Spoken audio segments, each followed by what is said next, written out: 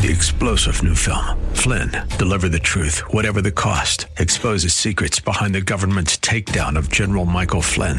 Flynn knew what the intel world had been up to. He ordered the first audit of the use of contractors. This set off alarm bells. He told the truth. He was the most dangerous person for Donald Trump to hire. They had to get rid of Flynn.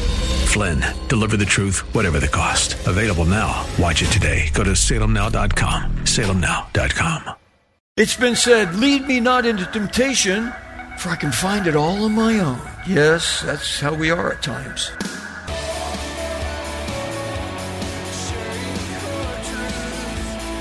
Welcome to Core Truth Radio, a radio ministry of Core Church Los Angeles with pastor and Bible teacher Steve Wilburn. Pastor Steve will be teaching us God's truth right from the Bible with lessons that we may not want to hear, but we need to hear. Let's jump right in today's study.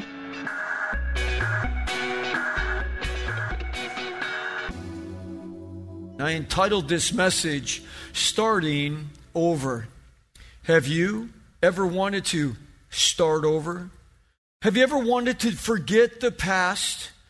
Have you ever wanted to just never look back and only move forward? I'm sure we've all had times like that. Maybe some here tonight would say, yes, I would like to do that right now. It's when we've kind of hit that wall. It's when life hasn't worked out the way that we thought it was going to work out. It's when joy and happiness have vacated our very souls. It's when we've been caught red-handed doing what we know is wrong. And we don't know where to go and where to turn next because we're now filled with guilt. It's when our conscience is on red alert because we can't hide. We can try to cover our tracks. We can try to tell everyone around us some lie that it wasn't us. And, I didn't do that. But we can't lie to ourselves. See, our conscience will not let us off the hook. We're told in the book of Romans chapter 2 verse 15 that God has written his law upon the fleshly tablets of our heart. And we have a conscience that bears witness, and our thoughts alternately accusing or else defending us. So you understand what God's saying there. He's saying, look, even if you don't open the Bible, even if you don't even know what it says inside, even if you don't even know what God says is right and wrong, there's a conscience inside of you that will register with God writing his word upon your heart. This is every believer and every non-believer. So that's why you don't have to hear, thou shalt not steal, to know it's wrong to steal. You know it instinctively. Why? Because God wrote it inside of you. Now, if you continue to steal, you will sear your heart and you won't care about stealing. You just think, what can I steal next? I love stealing. I'm a thief. And you'll just keep stealing because you've seared your heart. But when you first start stealing, when you first start doing things that are wrong, you feel guilty inside. Again, why? Because God wrote it on your heart and you can't escape that. So our conscience is that inner feeling inside. It's that inner voice inside of us that sounds off when we do something that's wrong. When, as it's been said in Romans 2, that you've broken the law of God. That's written on your heart. Now, none of us like the feeling of guilt, do we? I know I don't. But one thing is true. We usually only feel guilty when we're guilty. Okay, that's when we feel guilty. Know this, guilt is one of the mechanisms that God uses in our lives to draw us close to him. You think, I hate the feelings of guilt. Yeah, but see, God put that in there so that when we feel guilty, it could actually drive us to him. Because he's the only one that can actually free us of that guilt. He's the only one that can. He's the only one that can forgive us of the guilt and the shame that's brought on by our acts of disobedience. That's why it doesn't really matter what culture says is right and wrong. It doesn't really matter if we change laws to make something that used to be wrong. to make it right now, that we legalize things. If God says it's wrong already, God usurps all laws. So even though the United States might say, well, the Supreme Court ruled that this is now legal, doesn't matter. If God says it's wrong, it's still wrong. Why? Because his law again supersedes all laws. So when we go to bed with ourselves and we wake up with ourselves, we can't escape what God has already written in our hearts. And if something is wrong, whether the law says it's right or not, doesn't matter, because we can't escape us. And God has wrote it inside of us. And if we insist on doing what is wrong, or we will continue lying to ourselves, then we'll have to medicate the guilt then. So we can medicate it with drugs or alcohol, something to soften that mind thinking. And again, like I said before, it doesn't matter what area of sin it is. If you do it long enough, you will sear your heart. It's kind of like if you work with tools in your hands, what happened to your hands? They get calluses, right? And so you no longer have blisters. You know, you ladies ever get a new pair of sandals or something like that, and you're wearing it, and all of a sudden you get a blister on your foot because it's rubbing your foot the wrong way. Well, if you continue to wear those shoes and what have you, your skin will get toughened up and you'll callus your heel or whatever so that it doesn't bother you anymore. Okay, well, it's the same thing we do to our heart. If we keep doing what God says is wrong and we just keep doing it, we'll get a calloused heart, and then we won't feel bad about it anymore. But that's only because we calloused it. But we obviously know when things are wrong, and again, we can't escape us. You know, the only way to be free from guilt and shame and to find a true peace is to be at rest with our Maker. And that's coming to him as our Savior. You know, the word Savior in the Bible is defined as the deliverer who is God. Yes, when the living God ceases from being some dead religion to the one that we need to embrace as Savior and Lord, everything changes for us. Everything changes. We go from some stale, dead religion to having a personal relationship with God himself. Now we can come to him as our Father in heaven. We can come to him as our Abba, as our Daddy, as our Papa. Those are intimate terms. Those of you that have a wonderful relationship with your father, you understand these terms. Now, if you have a relationship with your dad that was horrible, and he was never around, or he was there and it would have been better if he wasn't around because he was a very cruel and mean person, then it's hard for you to understand this intimacy here. But God is someone who will never harm you, never hurt you, and loves you and always has your best interest. Doesn't mean he always lets you go do what you want to do, because maybe what you want to do isn't the right thing. But he loves you enough to tell you that and to walk with you and to have a tender, loving relationship with you as his son or his daughter. And he wants to forgive us and set us free from the guilt and the shame that dwells within us that we're guilty of. But he wants to set us free from that. Now, how does that happen? Well, it happened because of the horrific death that Jesus died in our place on the cross. You get that? Jesus came and he died. It's not like they snuck up on Jesus. Quick, let's grab him and we will nail him to the cross. Jesus, let's not forget, was God in the flesh.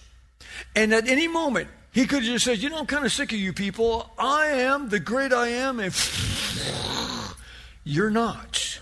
He could have said, you're done. You're roasted. I'm out of here. But he purposed in his life to come here and to die on the cross again in our place.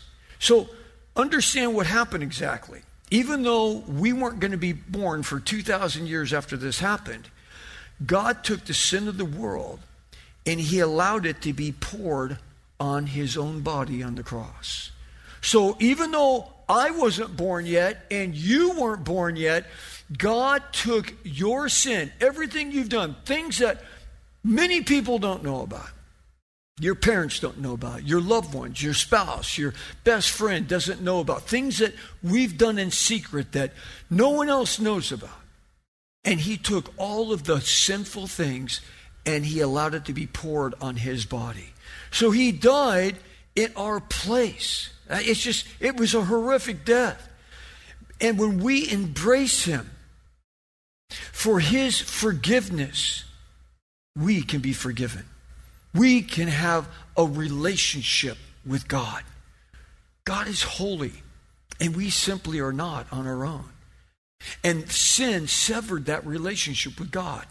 So we could never go into the presence of God because we had sin in our life. But again, that's why Jesus came. He came and he bore our sin on his body so that we can be cleansed of our sin and unrighteousness. Isn't it nice to be cleansed? Have you ever just been dirty? I mean, look, I'm a real boy. I've been out on motocross tracks. I've been working on cars all day. I remember when we first got married. I mean, we literally were married for one day. And I had to work on my car the whole next day. So here we get married. The next day, I'm working on my car all day. We got married in August. We didn't have a garage. I was working out in the sun, and I was sweating like a pig. I was greased from the top of my head to the tip of my toes. Here I've got my new bride up in our apartment, air-conditioned apartment. Where am I at? Working outside. I'm coming in. I stink. I'm covered with grease and just dirt. Hi, honey. How about a big hug? She's like, ew. But you ever just been dirty from whatever it might have been, and then you just get to go take that long shower? Doesn't it feel good to be clean? You come out of that shower, you're like, ah. Well, in the same way, our sin has covered us, and it's like, it's filthy. It's like that mildew dish rag. Well, again, that's what we were like. We were stained with sin. But when God cleanses us, he makes us as if we've never sinned. Isn't it incredible? That's why, amen. That's why the Bible uses a term that we've been justified, and that means that we've been made just as if we've never sinned. Now, you know and I know that we've sinned, right? We've done horrible things at times, some worse than others, but we won't point you out. But it's like God has made us as if there was no sin in our life through the blood of Jesus. Wow. It is absolutely crazy. And so now, we have this opportunity to be at one with God.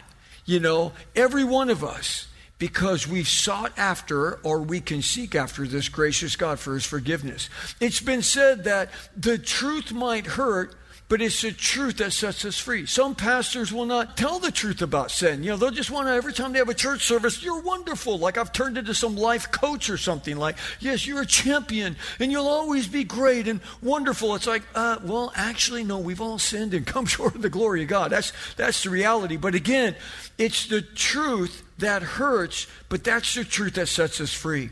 And it was no different for King David in the Bible. As you know, there came a time when all the kings went out to battle. Yet King David stayed back in the palace. Why? Well, there was really no good reason. He just decided, hey, I'm going to sit this one out. He was a champion of Israel. He's the one that took down Goliath the giant. He's the one that conquered all the Philistines. So he's like, hey guys, go on out there and fight the battle. I'm going to hang back here at the palace. And while he was hanging at the palace, not out there fighting where he should have been, he had nothing to do. And in the midst of all that leisure time, he got himself in trouble. It was W.N. Taylor that said this quote, "Temptation rarely comes in the working hours. It's in our leisure time that men are made or marred." Yes, sometimes the worst thing you can have is idle time. Now, what do we always want? We want more time off, right? We don't want to work. We want more time off. We want more vacation time. But it's in those times that we can find ourselves with much temptation. It's been said, "Lead me not into temptation, for I can find it all on my own." Yes, that's how we are at times. We have to guard what we see. We have to guard what we do. We have to guard where we go. The Bible says in Proverbs 6:27, can a man take fire in his bosom and his clothes not get burned? He's just asking a question. Can you walk up to a bonfire on the beach and pick up the bonfire and hold it in your clothes without your clothes being burned? No. At least I can't. Maybe you have some way of doing it, but the Bible's just saying, look, you can't walk up to fire and grab a hold of it and not get burned. You will get burned. That's what it is with playing with sin. We think, oh, well, I'm just going to mess around with a little bit here. Not much. I'm just going to do a little bit. But a little bit always leads to more. You know, there's a price to pay when we do things which are wrong. And that's exactly what happened to King David. There was a separation, you could say, in his relationship with God. And it all started with a midnight stroll on his rooftop in 2 Samuel chapter 11. You know the story, most of you. That's when he saw a beautiful woman. Her name was Bathsheba, and she was taking a bath. Why is this woman on her rooftop taking a bath without some kind of curtain drawn? You know, when you first read it, you think like, oh, he was just walking on his roof. Oh, my goodness, who's this woman? Actually, it wasn't quite like that. First of all, he's the king of Israel. He's the greatest king they ever had. Why is this woman living next door to him? The reason she's living next door is because she's the wife of one of his top military leaders. The Bible talks about David having 30 mighty men. They were like the Navy SEALs, the Army Rangers. It was like the SWAT team all rolled into one. These were mighty warriors that God raised up. So this man that was able to live next door to King David was one of those top 30 military leaders. David knew exactly who this woman was, because she had probably dined at David's table many times. Because Uriah, her husband, was always invited to eat at the king's table. Again, that's why they're living next door to the king, because of his high military credentials. So the Bible tells us that Bathsheba was extremely beautiful. What does that mean? She was extremely beautiful. So David kind of had the eye for women, we know. He had multiple wives. The Bible warned him, do not have multiple wives, and David neglected that. So this sin that's going to compile in David's life is from a lot of warnings that he managed to turn his eye away from. God said, don't have multiple wives. I'm having multiple wives. And that wasn't enough to have multiple wives. He even had what the Bible calls concubines, which concubines were like little helpers around the house, little helpers. They were kind of glorified sleeping mates. So they were supposed to be around the house to help around the house. Well, they helped around the house all right. So he had multiple concubines and multiple wives. But that wasn't enough for David. It wasn't enough. So here, his 30 mighty men with all of his army are out on the battlefield fighting. David's looking at this woman next door who he knows who Bathsheba is.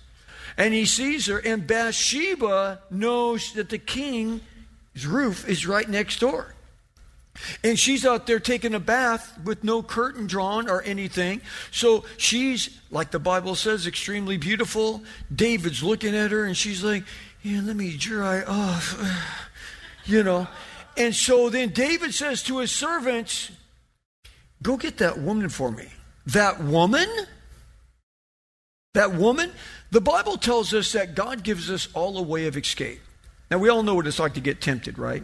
I mean, you know when that temptation's coming, oh boy, you know, you're starting to get the, hair standing up on your neck, and you're, all of a sudden you get the little, start happening, the little goosebumps and all of this. You're getting tempted. You're getting allured with something that's tempting to you. What's tempting for me might not be tempting for you, and vice versa. We all have certain areas that we're weak in, and the enemy, the devil, knows which ones we're weakest to. That's why he puts us in places and positions.